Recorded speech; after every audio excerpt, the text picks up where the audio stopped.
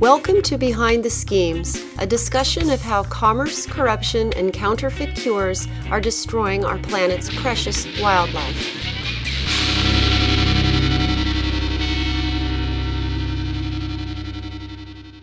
This is Risha Kota-Larson with Behind the Schemes, and in this episode we're talking about the plight of Zimbabwe's pangolins. Pangolins are culturally significant in Zimbabwe, where it is traditionally accepted that if you happen to see a pangolin, you must capture it and present it to a chief.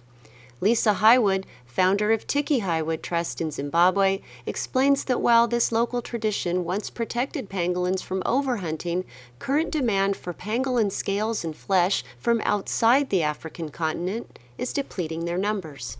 Tell us about the unique cultural significance of the pangolin in Zimbabwe.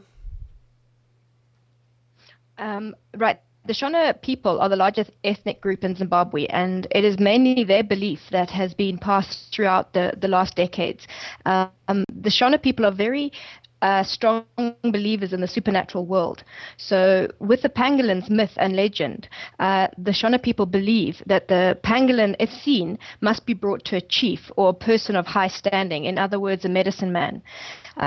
They agree that it is a very respectful gesture. And by doing this, by bringing the pangolin to a person of high standing, they will be blessed, as too will the community be blessed. Of course, that's not happening in today's world, but this is the cultural belief behind the pangolin in Zimbabwe. It is believed that if a person finds a pangolin, the pangolin won't run away like a true wild animal, but instead it will roll into a ball and wait. The reason for this is that it doesn't want to be left alone. It wants to be taken to the spiritual leader. When it is taken to the spiritual leader, it will be given the consent and blessing of this leader.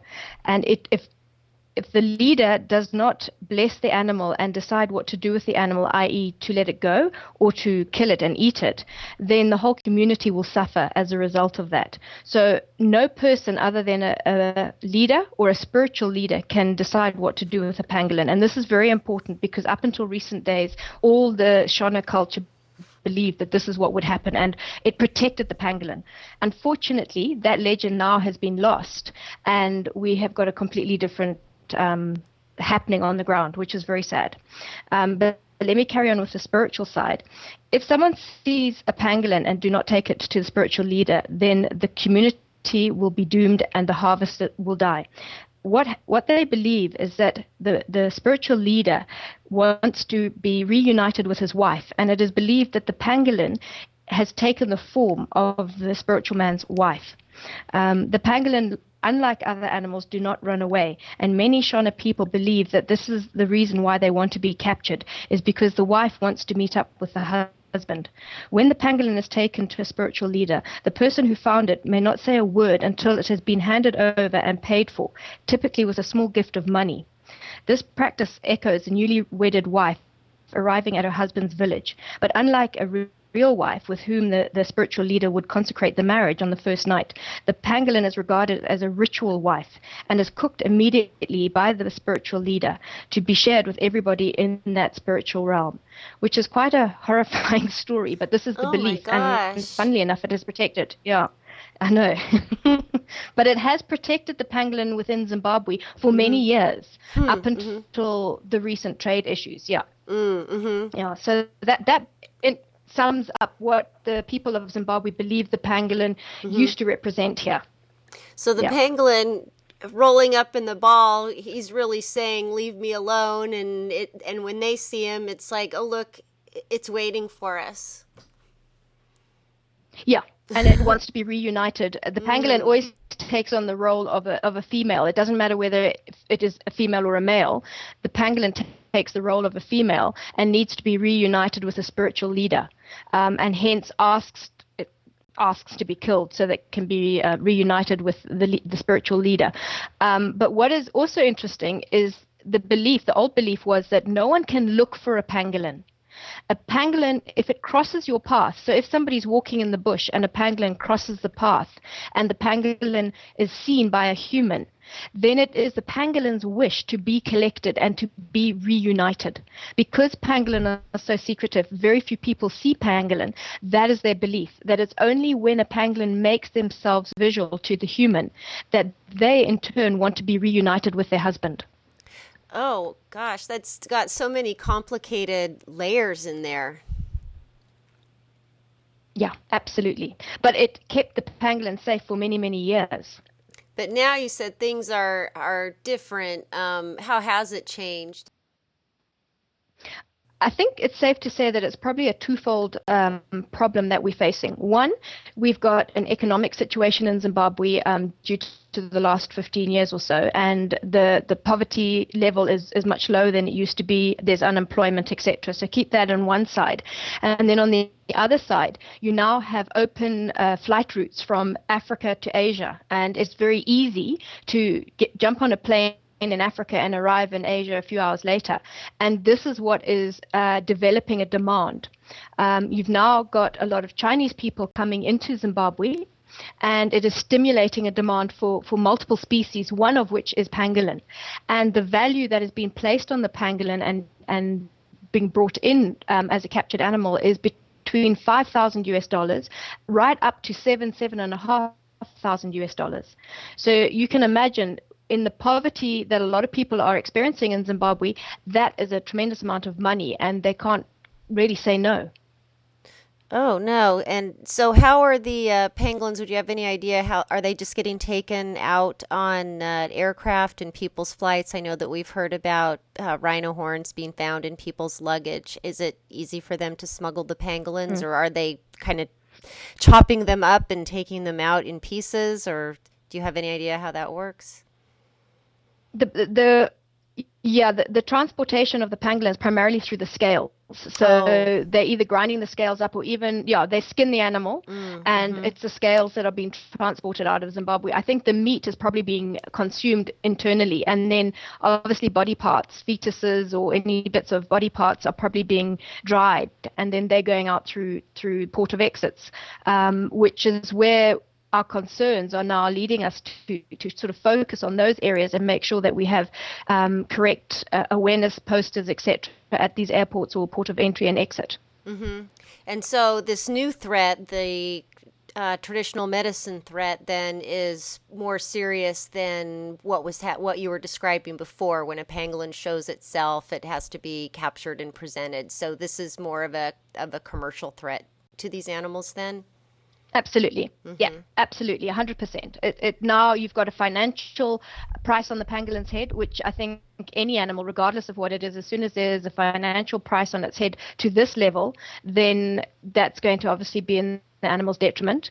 And also, nobody's really, up until recently, focused on the smaller animals that are being traded, be it for the muti trade or for the meat trade. People haven't really been focused on the smaller animals, the rhino, etc. Yes, they're very focused, and there's a lot of awareness campaigns out there throughout the world on your animals like your pangolin and your hedgehog. In Zimbabwe, that's another animal that's also, coming under tremendous threat, is the hedgehog, for muti purposes or medicine purposes as well. Oh, I didn't know that about the hedgehog. Tell us more about the muti purposes, how that affects the pangolins as well. Okay. In Zimbabwe, muti probably plays a very minor part. There are spiritual leaders or nyangas, as we call them. They're African witch doctors. And yes, they probably do have pieces of the pangolin, but it's not a huge thing. It's not like you can guarantee to go into a muti stall and you will see a part of a pangolin. South Africa is quite a lot different.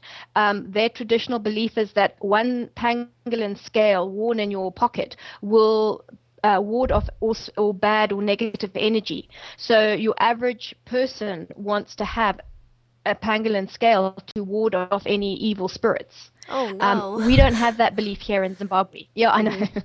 Oh, no. Yeah. It goes from bad to worse, doesn't it? When you start sort of layering a little bit of onion peel off and seeing what's underneath, it's quite terrifying. Oh, it is. But pangolins they're a specially protected species in Zimbabwe, but what does that mean? Is that helping? How does that work? Yeah, it definitely has a huge effect. There are 9 specially protected animals in Zimbabwe, pangolin being one of them, and obviously your black and white rhino are the other animals that are involved in this group. What that means is that they have special protection. So if you are found poaching or trading in any one of the 9 species, you automatically are liable for a jail sentence and or a heavy fine. So with reference to the pangolin, it has just been passed now, and we've worked very closely with our authorities, the Ministry of Environment as well as our national parks and the Tiki Highwood Trust, to increase the poaching fines so that they can act as a deterrent. So the pangolin fine has gone from $500 to $5,000, and we feel that this is now going to be a deterrent, because if somebody is caught with a pangolin that they've poached, if they cannot pay that fine of $5,000, they're automatically jailed for a period of time until they can pay that $5,000, and they have to go to court, and it will be a trial. And that's obviously where we come in, and we present to the courts the different areas which we want them to be penalized under. So you can bring in the Cruelty Act, which is very important in Zimbabwe, and it still holds a lot of clout in Zimbabwe, because most pangolin, the way they're transported is not very humane, and obviously the time frame that poacher has that pangolin, it hasn't been watered well, and it obviously hasn't fed, because the diet requirements of a pangolin are so difficult and unusual. And so, just going back to what you said, so it's an automatic fine of $5,000 if they've captured or if they're in possession of a pangolin. Then that's correct. Correct. Oh my gosh. Well, that's good. That's good news. And then the transporting of the pangolins, obviously, as you said, they can't really take care of them. So I imagine they're probably not in very good condition when you're able to rescue them. And so you've got to do some rehabilitation with them. Correct. That's the other problem. If I can just give you a rough idea, the last pangolin court case that we were involved in, which was in December last year, what we managed to actually go to court with were the following charges.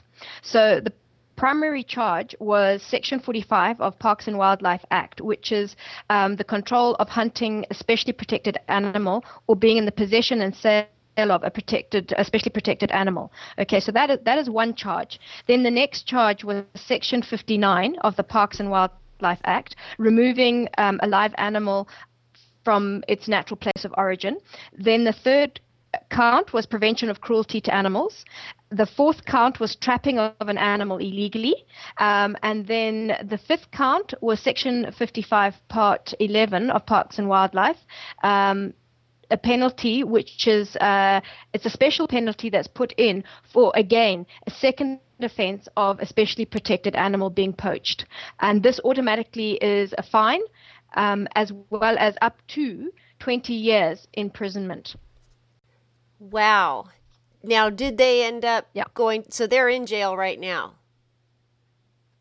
The ones in December, no. They've actually, that case has been tried, and they were all penalized, and they're basically first-time offenders. So now if either one of those two poachers are found again, we will charge them under Section 128, the special penalty for certain offenses, and we'll go for, if I can read it out so I don't get anything wrong, notwithstanding any other provision of this act, any person who is guilty of an offense under this act involving A, the unlawful killing or hunting of a specially protected animal specified by the minister, or B, the unlawful possession or trading in ivory or any trophy of a rhinoceros or any other specially protected animal that may be specified by the minister, shall be liable to a fine not exceeding level 14 or to imprisonment for a period not exceeding 20 years or to both such fine and such imprisonment. Well, on the one hand, I definitely hope these guys don't get caught again, but if they do, I certainly hope that they get the book thrown at them. Those are some serious penalties, for sure. Yeah. I think though the deterrent, there are people that would disagree with my thought process, but I think, when you in a country such as we are in Zimbabwe, and you have so many economic and political factors to consider, what I'm hoping for is to develop a respect for our wildlife, particularly the wildlife that is threatened, such as the pangolin. And I believe that the only way you can do that is by enforcing what laws have already been written, because the people of Zimbabwe do respond to knowing what the law is. And our biggest fight at the moment is to try and get that information out to the people to say, hey, this is illegal. You are not allowed to do this. And if you do this, then you will come under serious, legal areas where you'll be fined and jailed, if not both. And no, it's not a very nice thing for people to think, okay, well, I've innocently taken a pangolin out of the bush. But I don't believe in this day and age that anybody innocently takes a pangolin out the bush. No, I don't either. And speaking of taking them out of the bush and stealing them and all these other things, you have a little baby one that you rescued, correct? What's the story between that one? I've been watching the updates, and his nickname is Champ. Is that correct? Yes, that is. Champ's nickname, well, his full name is Chamanuka, which is the Zimbabwean Zimbabwe's equivalent of St. Francis of Assisi. Chamanuka was a very prominent African person who had ability to communicate with animals. So when Champ arrived 5 weeks ago, we thought that it was it suited him, the name. Not only is he a champ because he survived the ordeal of 3 days being so young, but he needed to have somebody who could protect him as he made his way through adulthood and hopefully arrives one day at adulthood. So he also was part of this pangolin poaching. He was caught up in the north of Zimbabwe on the Nyamapanda border, between Zimbabwe and Mozambique. We actually believe that he came from Mozambique and that he's a Mozambican pangolin, because the person who poached him was a Mozambican resident. So that particular poacher is currently awaiting his trial, which will be on the 22nd of March, this next month. And he is in jail until his trial comes to term because he is a foreigner. So we believe that Champ's origins are from Mozambique, and he's subsequently been with us for 5 weeks, and he's gone from 728 grams to 1.5 kgs current weight, which is it's a good progression. But as you can well imagine, having a Cape Pangolin that's so young, there are many trials and tribulations that I think we're going to face and that we have faced. So each day is a challenge, and each day we're very happy when it comes to an end and Champ's still looking healthy and doing what pangolins should do.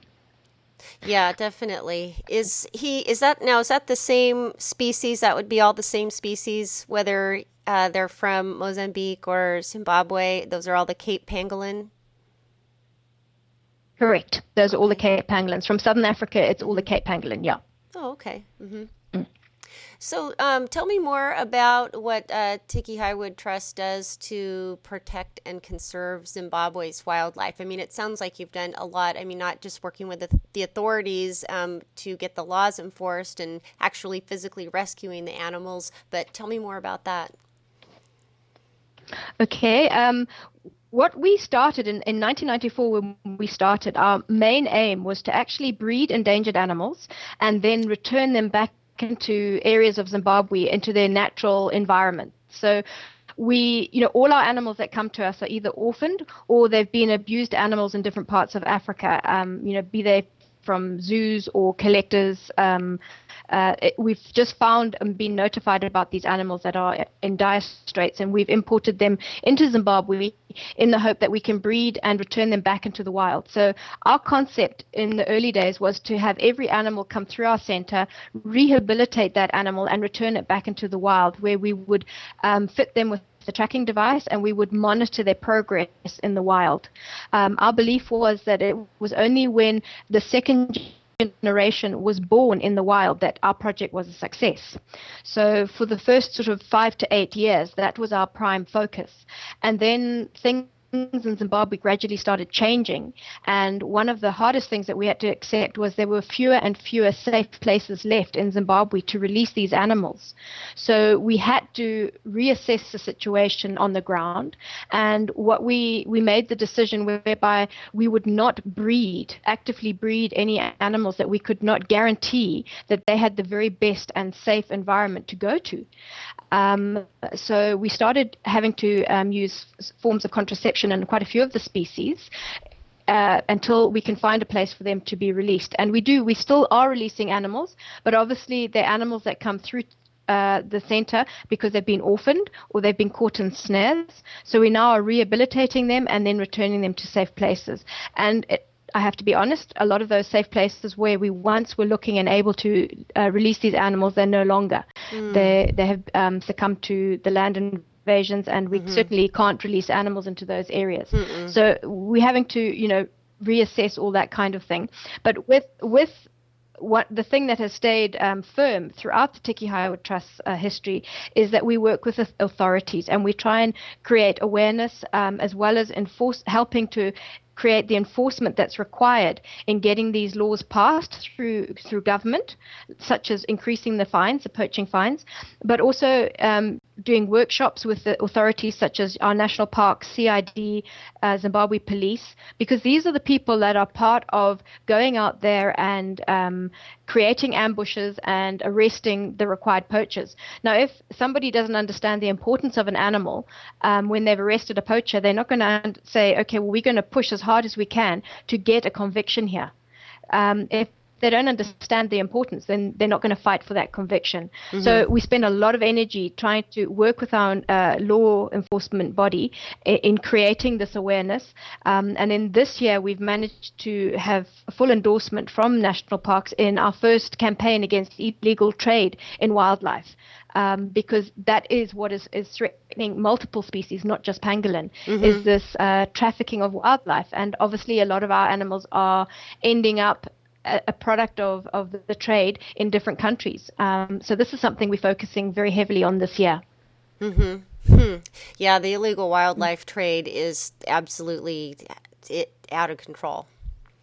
It's just... completely. Yeah, it's running rampant, unfortunately. I mean, it's just really grown exponentially. Going back to what you were saying and the work that you do, how can people help support your work? Well, the first thing I think is to learn what it is that the Tiki Highwood Trust is involved in.